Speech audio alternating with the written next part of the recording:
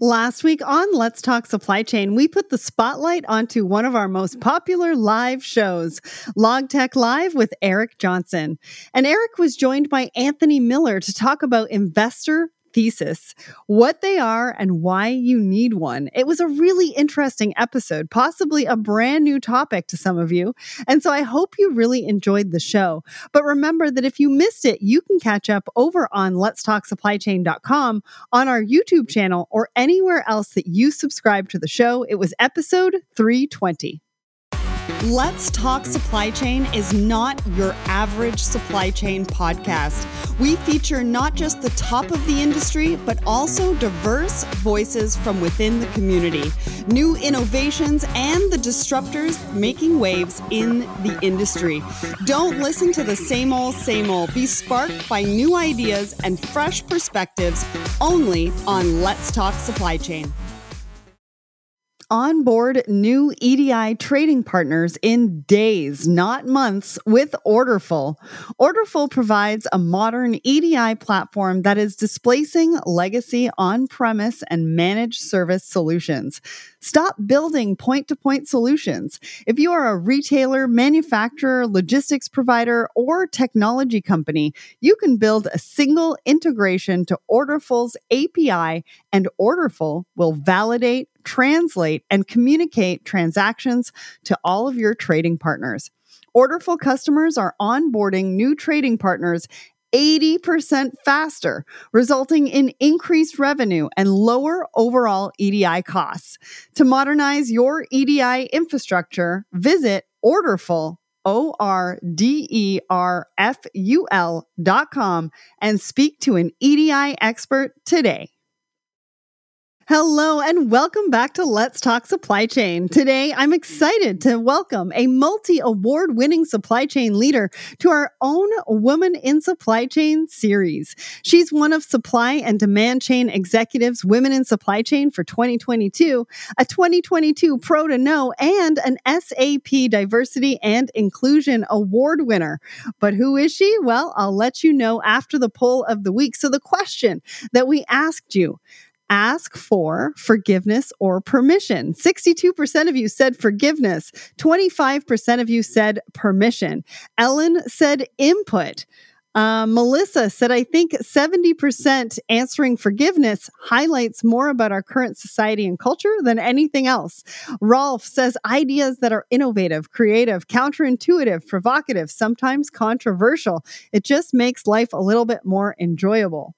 Justin says, I choose permission because it encourages healthy conversations and builds relationships between individuals. Michael Thaw, listen, learn, and try to understand. Sophia, ask for information and share information. That simple. Lily says, explain the current situation and come with ideas for a course of action. Monica, this is where discernment should go into effect when determining one's actions. If those are the only two options, then it could be either, but just have the cojones to back up your action should you need to ask for forgiveness. Mark, everybody should read Turn the Ship Around. Then the answer is neither. You simply inform your superior of what you intend to do, then give them an opportunity to weigh in. Samantha says it's both for me. There are certain decisions that need permissions, but some decisions require a step of faith. And if something goes wrong, then yes, ask for forgiveness. Well, thank you so much to everybody who weighed in on the question of the week. Come back every single Wednesday morning on the Let's Talk Supply Chain LinkedIn page, where we are asking a question of our community and we spark really great conversations. Now back to today's podcast, and the inspirational woman in supply chain I have with me today is Darcy McLaren. Darcy is a strategic global leader who has spent 30 years growing, differentiating, and improving businesses through technology transformation with a focus on supply chain. She has held various leadership roles at SAP over the last 10 years and currently serves as the Senior Vice President of Digital Supply Chain and Industry 4.0 for SAP North America. Darcy is passionate about collaboration and committed to guiding organizations in their digital transformation journey through innovative technology and next-generation business processes. Today, Darcy will be talking to us about her career so far, the role of sponsors as well as mentors, building a support network for women, and putting a focus on helping companies build resilient, agile, and sustainable supply chains. Plus, she'll be sharing her experiences as a woman in supply chain, as well as her words of advice for all of the women following in her footsteps. Now, we could not have this series, this Woman in Supply Chain series, without our sponsors. And this feature was sponsored by SAP.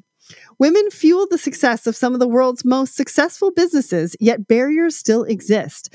SAP is committed to supporting and elevating a new generation of women to profoundly lead and impact global supply chains, and are proud to support the Women in Supply Chain series and its efforts. Supply chains need to evolve from low cost and optimized to risk resilient and sustainable, and SAP can help. SAP Digital Supply Chain Solutions connect the entire process: design, planning, manufacturing, logistics, maintenance, and service, connecting your supply chains to the rest of your business and all your contextual data, supporting your efforts in alleviating risk in your supply chains. SAP is the market leader in enterprise application software, and for the last 50 years has been helping companies to run better. Find out more at sap.com/SCM. So welcome to the show, Darcy. Thanks, Sarah, for having me. I'm excited to be speaking with you today. I am so excited to have you here. I mean, you are a real powerhouse here. You've had an incredible career so far.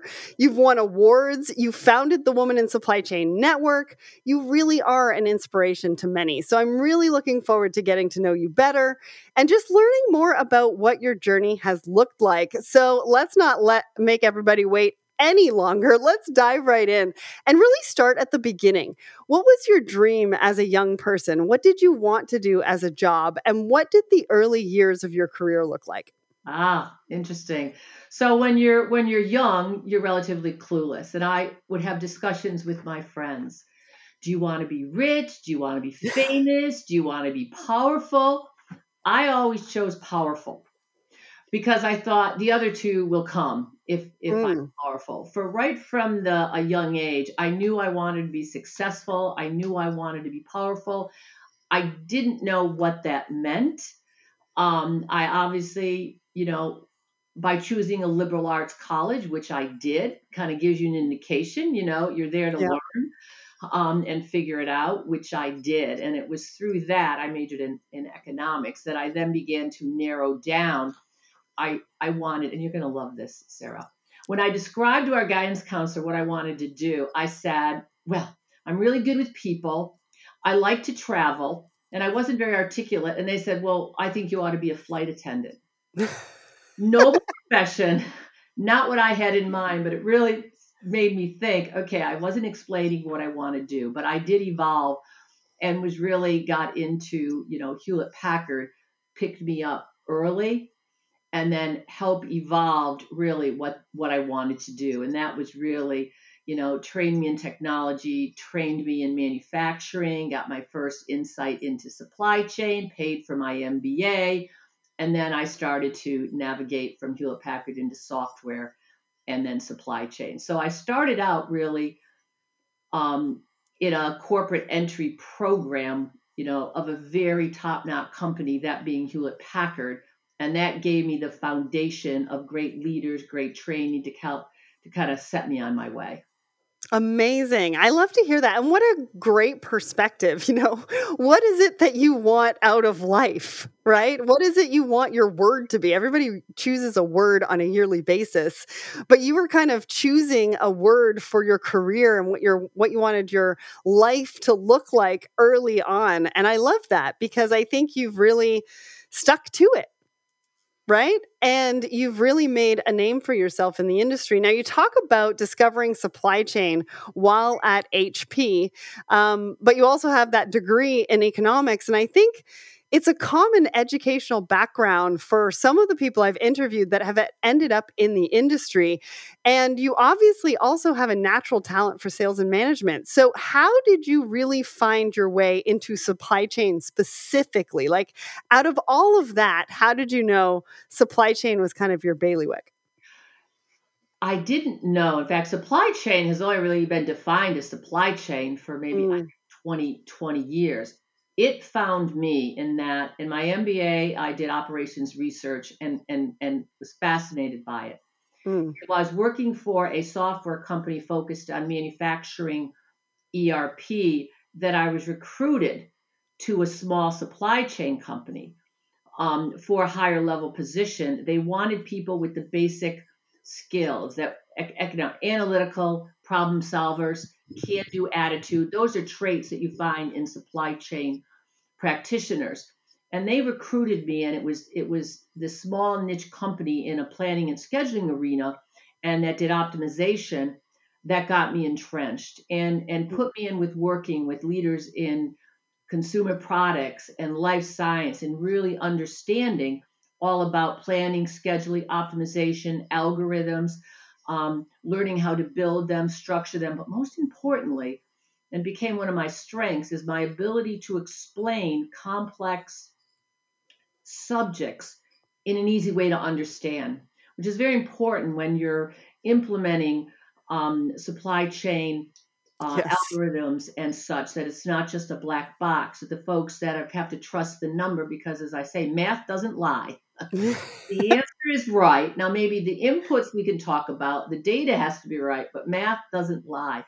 My ability to explain that and what's going on became one of my strengths, is kind of netting down what was going on. But that's where the decisions that you make and the impact that you can make in running the business, as opposed to counting up, the dead after the battle. I love being a part of it, and the importance it was to companies is what really attracted me to supply chain early on.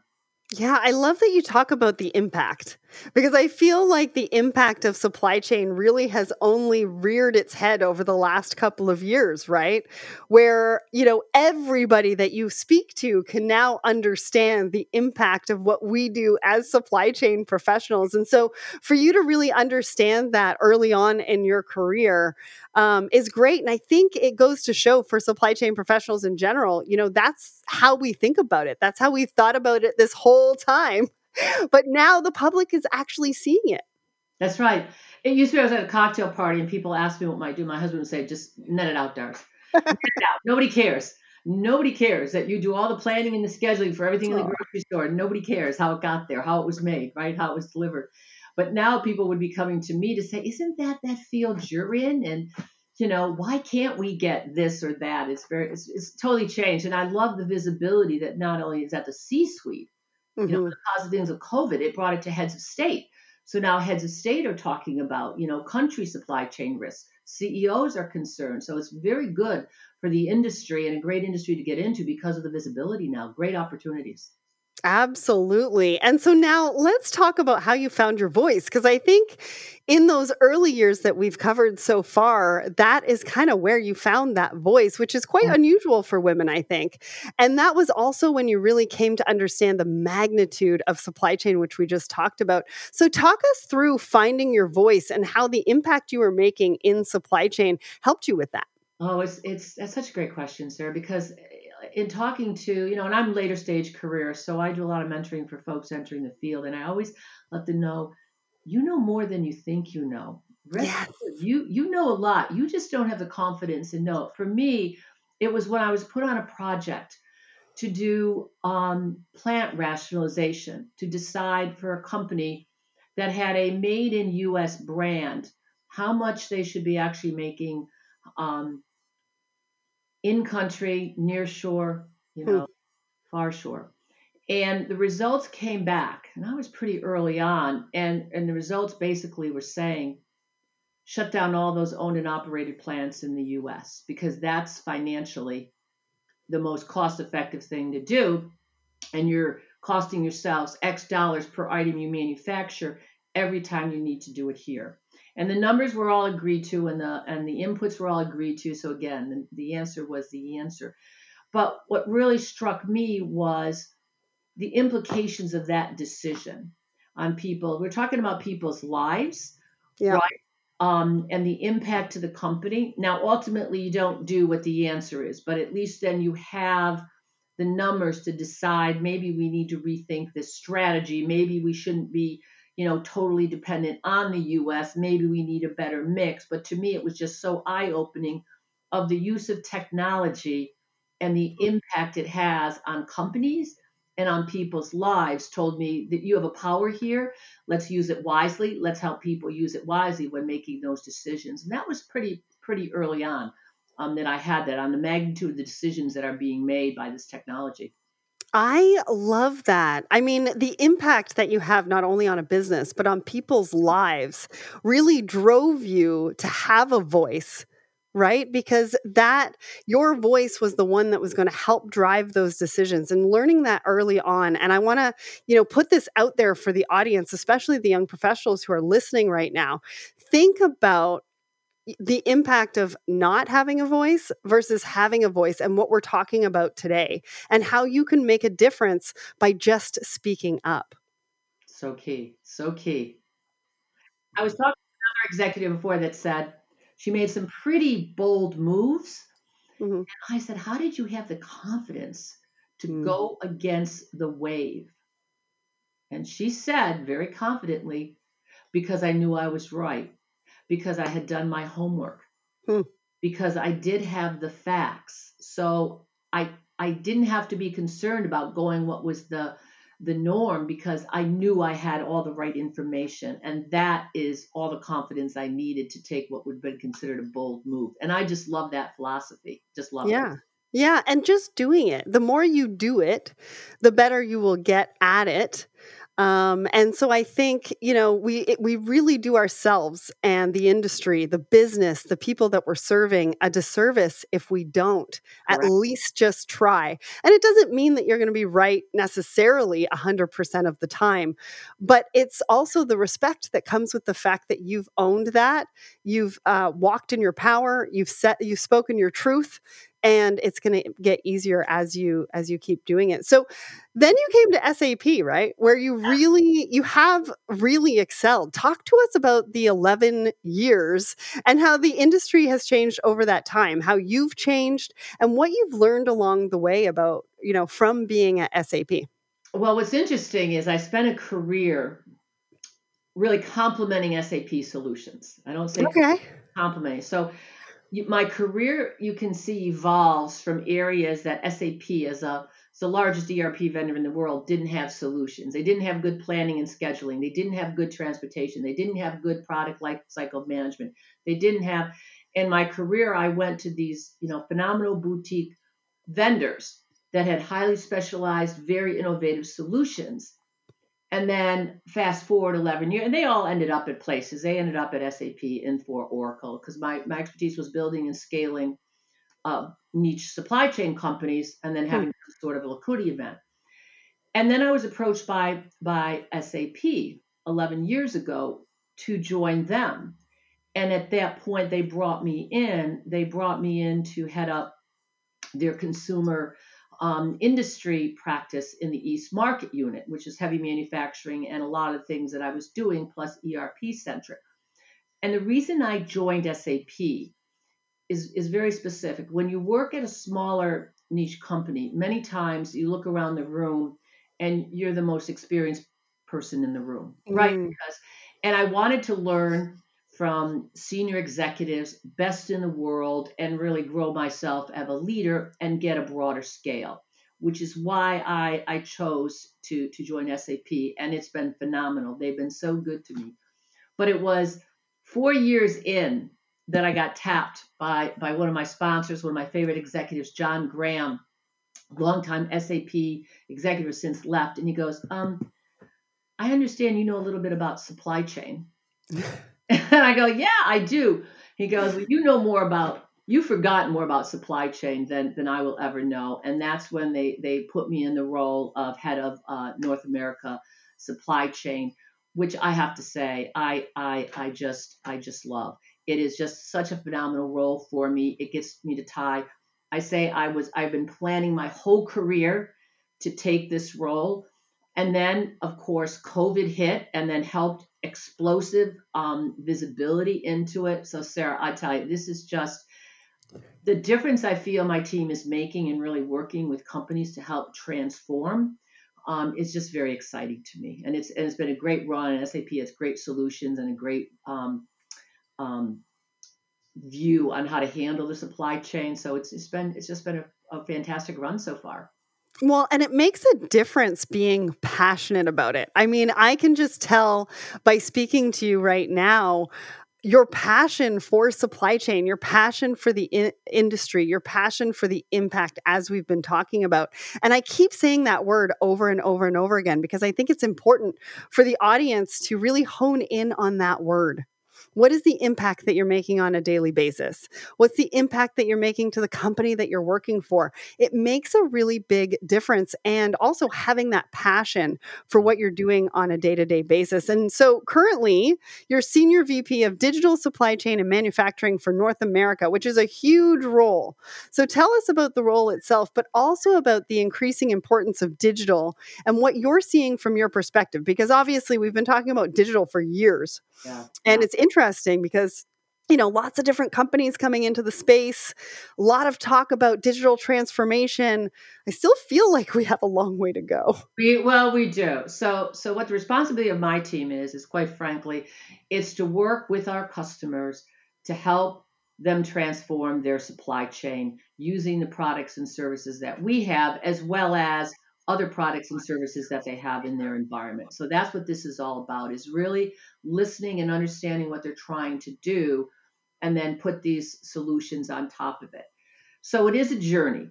What's interesting, so we've talked a lot about digital transformation. I think the good news is it's finally really starting. Mm. The idea is you don't transform overnight, but the thing that I tell everybody is you do have to have a plan and you have to start. It doesn't have to be perfect, but you have to start now on figuring out what you're doing, and you have to change the tires of the car while you're driving, because we all know supply chain people are overworked. There's never going to be a good time to say, okay, now I'm going to, it's, you've got to start it now, figure it out now. So what we're seeing is a couple of things that are important, and you're hearing a lot of these terms. We netted out what people really need is what we call a risk resilient supply chain.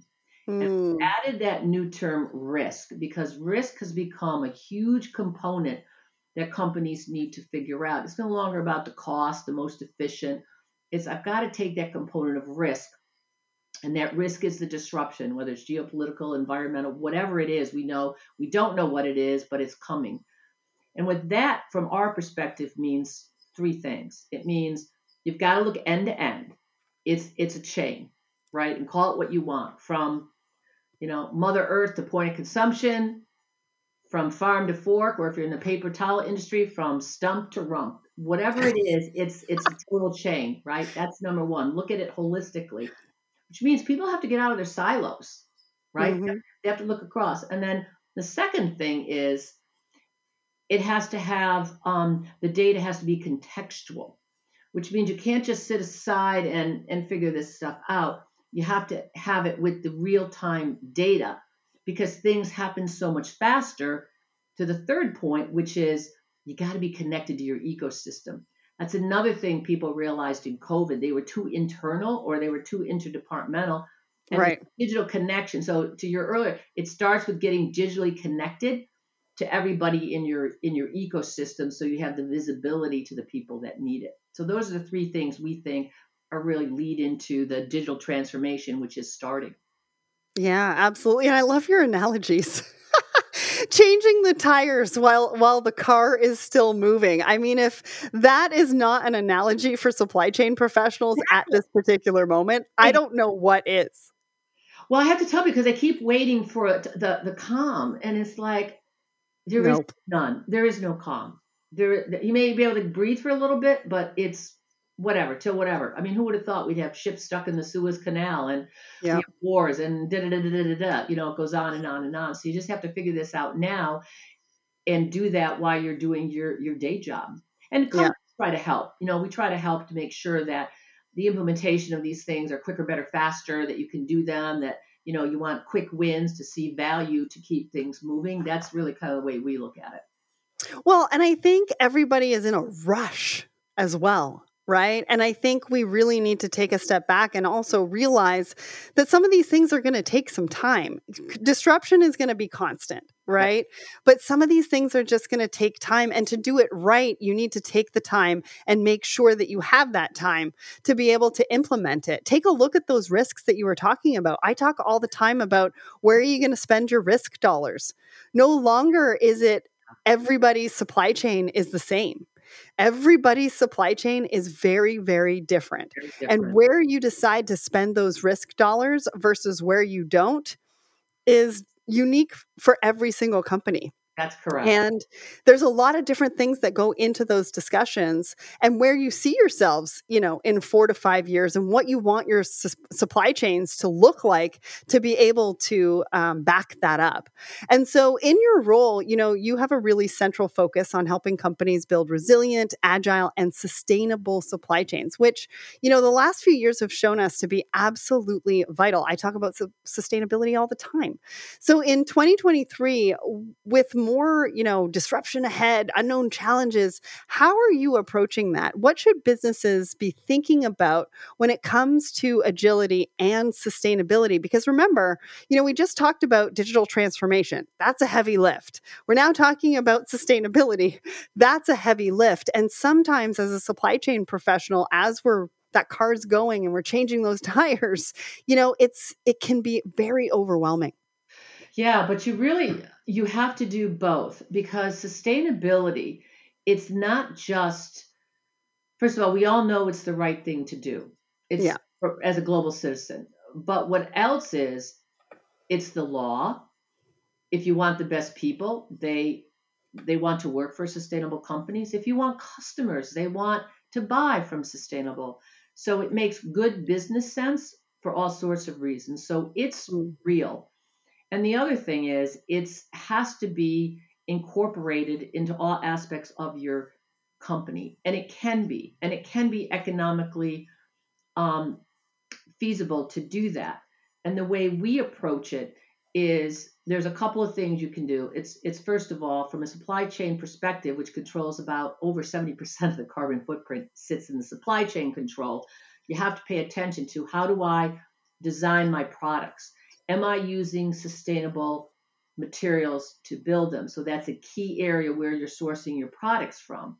The other thing is, am I manufacturing them in a sustainable way? Do I have good Mm. manufacturing practices that are sustainable? Is the material reusable? Am I packaging it in a reusable way? And then when it comes to distribution, so across the entire supply chain, there are ways where you can build sustainability into your products and into your processes. And then the other thing is, you need to measure it, right? Mhm. And so what we do have is ways of measuring it, and the dashboard to measure your sustainability, your carbon footprint.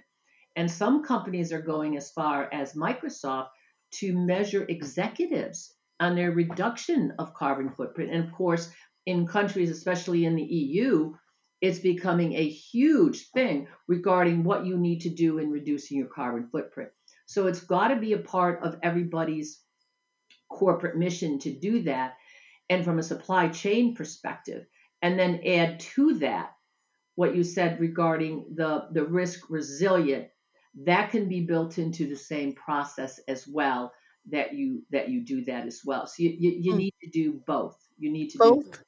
both. Yeah, both at the same time. Let's think about both at the same time, which is really huge, right? Because a lot of times we think about them separately, and I like the fact that we're talking about looking at them at the same time and going back to what you said about looking at the whole chain, right? If you're going to look at the whole chain once, you don't want to do it twice. So let's think about everything that needs to go into what we're looking at within our complete supply chain. That's right. So let's talk about your experience in the industry as a woman, because you've worked for 30 years in a male dominated industry. And, I've been in the industry for 20 plus years. And so I know what it looked like when I first got into the industry. How has it changed over the course of your career? And I don't know if you agree or disagree with this. I mean, it has changed, but not to the extent that I thought it would have by the time my Mm. daughter came into the industry. I thought we'd be a lot further ahead than we are. So it has changed somewhat in the recognition of it. Mm-hmm. Of course, anybody my age has always had a Me Too experience without question in the earlier, but so the recognition, the respect, the political correctness has changed. What has not changed as much as I would have thought is the actual number of women. It's still in certain pockets. It's not anywhere near what it should be, but it is now, I think, readily changing. Okay, so I don't think over the past 30 years we made the leaps I think we should have or could have, but I think now we're going to exponentially, because now it's people like you and me are saying, okay, if we don't make this happen, it is not going to happen. And it starts in university and recruiting them early and mentoring and coaching, right? Mm-hmm. That's where it starts. And so areas, it's really, really bad. I think manufacturing, it's bad. I think logistics, it's very bad, right? When I look around the room of 50 people and I'm one of two women, it's shame on all of us, right? Mm-hmm. But I think the recognition now, and what's so exciting is now all of a sudden I am able to recruit, because it's self-fulfilling. Now I have to go out and recruit people, and there's not enough talent out there. So now we look, instead of experience, which it always had to be, oh, you have to be a supply chain expert. Now it's like characteristics. If you have Yes. certain traits, and a lot of times you're in finance, you find finance a little boring, come on in. We'll bring you into supply chain. It's a whole lot fun, right? Than being a bean counter, right? In Yeah. my opinion. So now we're looking for traits, characteristics. And the other thing is, what we try to position is, if you look at where they're getting CEOs from, right? Supply chain people are now have a seat at the table, Yeah. senior levels of organizations, because they're making critical decisions for businesses. And that gives them huge visibility. So it's great for the career path if you have aspirations to be in the C-suite. Supply chain is a great background to have because of the visibility you have across the industry. So that's where I think, with efforts like with your podcast, with what I'm doing with women in supply chain, with recruiting, and now a lot of universities are Mm-hmm. creating programs, we're going to get more women into the field. And then the question is, we need to keep them in the field, right? Yeah. Which is another hole, is how do we keep middle managers and senior women in the field? Because there's another whole area where we tend to lose some women, which is a different issue than recruiting them. But Yeah, yeah, and I think that goes into my point around opportunities. It's not just necessarily about a career path, career journey, or career opportunities. It's about what are the opportunities for us to be able to have those women, have those diverse voices at industry conferences to learn, to network. Too many times, I think we go to some of these conferences, and I'd like to see more diversity, not only on the stages, but also in the audiences as well. And so I think that's a really important component too, because if you're going to a conference and you're not seeing somebody that you resonate with on stage or in the audience, it's very disconcerting. it's there. So I did a couple things. So there's a big, I'm sure you're aware of the Council of Logistics Management Organization. Mhm. What they always would have is a women's breakfast before the conference started, like the day Mhm. before. And I said, seriously, please, could you not make it front and center? You make women come in the day before to have a conference, and they switched it. They put it during the main conference. Kudos to them. And then the trend was, don't have women up there just talking about women. Have women talk about the topic. Now, they Yeah. happen to all be women, but they're talking about a very important topic, whether it's about, your view on trends in logistics, whether whatever. And it's a game changer when people see on stage five phenomenal women talking about their field, nailing it, like Mhm. they do, right? And then Yep. I'm like, wow. And then they say, look, that could be me. It sets a great message. And I do really like the fact that so many organizations are recognizing this, embracing this, and it's just helping the whole industry to get really, really awesome women in this field. So I do see the trend changing. I hope. So Yeah, well, let's hope so. I mean, there's a lot of us doing some really good work here, especially you. You established the Woman in Supply Chain Network, which you mentioned before. What made you want to do that? What was your vision? I mean, it's obviously needed because in only a couple of years, it's grown to 500 members. Congratulations for that. And it's been recognized for its impact on the community. So talk to us a little bit about that. Yeah, it was really for self-preservation because one of the key metrics SAP has for their leaders is they measure your diversity. I had Mm. like the worst in the company in supply chain. And I'd be like, oh, seriously. Yeah, we have a lot of women in marketing and HR. We do. It's a little bit harder in my area, not an excuse, right? So it was out of self-preservation that I said, I got to fix this. And how I have to fix it, I got to fix the pipeline, right? So I created the Women's Supply Chain Network, which is SAP employees. It's our partners. It's our customers. It's academia. It's open to anybody. Um, all you need to do is just have an interest in helping and mentoring and coaching other women. That is the only ticket to membership, and it has been extremely successful. I now have 50% women in leadership, and I'm up to, still getting better, 36 in the general. So we're getting better. It was really bad, right? So Mm. for me personally, it's helped raise mine, as well as the opportunity to really talk with senior leaders across the North American supply chain and see what they're doing, because they're all struggling with the same thing, as well as the young talent that I've got to meet and bring in. I can't tell you how rewarding it's been. I just am thrilled with the group that we have, and so it's been. And I got a diversity award at SAP last year, which I was very proud Nice. of the team that it got that. Yeah, congratulations on all that work. It's going to take a village. It's going to take a community of people to really come together. And that's really been my mantra around Women in Supply Chain is that we all kind of need to get together and not, pull people in different directions. And, I think we're really starting to do that and come together, through content like this, through networks like yours, through mentorship. Talk to us a little bit about that mentorship because you talk about mentorship, but then I think there's also sponsorship. What is the difference and how is it best to create a mentorship opportunity? Yeah. So mentorship to me is when you have a person that you can go to that will advise, coach, be there for you. And mentors can and should be both internal as well as external. Yes. They can be family, right? All sorts of mentors, and they help guide your career and their sounding boards. But what I caution people, never confuse a mentor with a sponsor. Now, a sponsor is that person that's actually going to take you to the next level. They're Mm. going to put their career and say, I recommend Sarah for this very important job because she does this, she has Mm. that. I would hire her. You should hire her. And they really take you to the next job.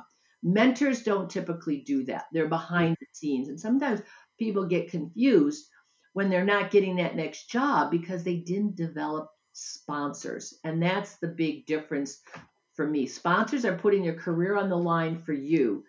And so that means they have to know you, trust you, believe in you, right?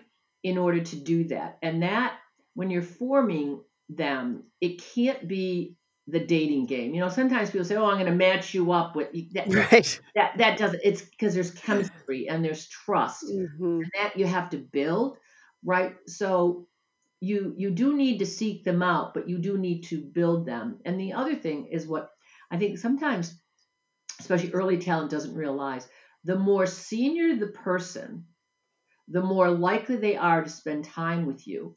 Hmm. People say, oh, they're too busy. It's like, no, they realize the importance of this more Right. so than even middle managers. Senior executives know this is important. This is part of my job. Somebody help me. I'm going to help somebody. So do not be nervous about contacting a senior level person to help work with you. Now, they're not going to sponsor you until you have that trust and experience, but they will help you. They will help Hmm. Well, thank you so much for explaining the two. I mean, for me, I didn't even really know the difference. I get asked to mentor all the time. One thing that I will say about it is a lot of times I'll give them a task Mm, because it's a two-way street. I yes. think a lot of times we really have to think about the time that we're going to put in, the time that they're going to put in, the effort that we're going to put in, and the effort that they're going to put in. Because it's not just about going to somebody and saying, hey, can you be my mentor? Right. You Right. have to really figure out or tell them why they're the right fit, what you want to learn from them. And a lot of times for me, in order to make sure that they're going to put in the effort, I will give them that task. And if they don't come back to me, That's right. Could agree with you more on that. Could not agree with you more on that. right? So I think, when we talk about these things, it's also really important to talk about what it's like from our perspective is that we really want to mentor. We want to mentor. We want to be able to pass on, our knowledge and what we're doing, but it has to be a two-way street. And I think a lot of people miss that mark too Yeah. many times. And I just wanted to put that out there. Yeah, you are so right, Sarah. You are so right. Yes. Yes. So, talk to me. Why should young women get into supply chain? I mean, I spoke to Grace Sharkey a few months ago, and she said she really believes that women are built for supply chain. Do you agree with that? Yeah, and I saw that, and 100%. In fact, there was a study done by POMS, the Production Operation Management Society, and it was published in Forbes, I think late October timeframe, that actually said statistically women are better suited for supply chain, and it had to do with empathy. Their Multitasking? well, yeah, it was their ability to be very customer centric, take a Mhm. broader position, right, in looking at and making win-wins, and they were typically, statistically better at that. So it was positioning that why women, are well suited for supply chain. They are. It's a team sport, right? And they're very good at the whole empathy, seeing somebody else's point of view, and making good partnerships and such. So that kind of solidified what I already thought. But the reason I think it's so exciting for women is on a couple fronts. First of all, it's a fast growing industry with a lot of visibility in it. So and a need for talent. So if you're good, you should be able to have a fairly quick rise because of the need for good people at senior levels, right? Mhm. And the other thing is you will be at senior levels. The other areas is quite fascinating, right? And the impact that you're having on your company, on society is quite huge, right? Um, and it's just fun. I love supply chain people, right? Because they're usually fast thinking, bright, right? They get it. So I just think it's just a great career. It's growing right now. It's in the right spot of a company in managing it. So that's why. And if you're early on, there's all sorts of now training that's available, Yep. openings available for supply chain. And That if we didn't have. that's right. And if you're a woman, this is the good part about being when you're only the only woman in 50 people in a room and you're good and you know what you're talking about, who do you think they're going to remember? The other Mhm. 49 dudes? No. If you're good and you stand out and when you speak, you know what you're talking about, they're going to remember you. People remember me so much more than they'll say, oh, I was in that meeting you were at. It's like, oh, really? There were 100 people there. Okay, but you can use it to your advantage, right? So Yeah. right now we can still use that to our advantage because we're unfortunately in the minority, but hey, use that, right? Use it while you can. And remember names, going right down names. There you go. There you go. Names to faces, people.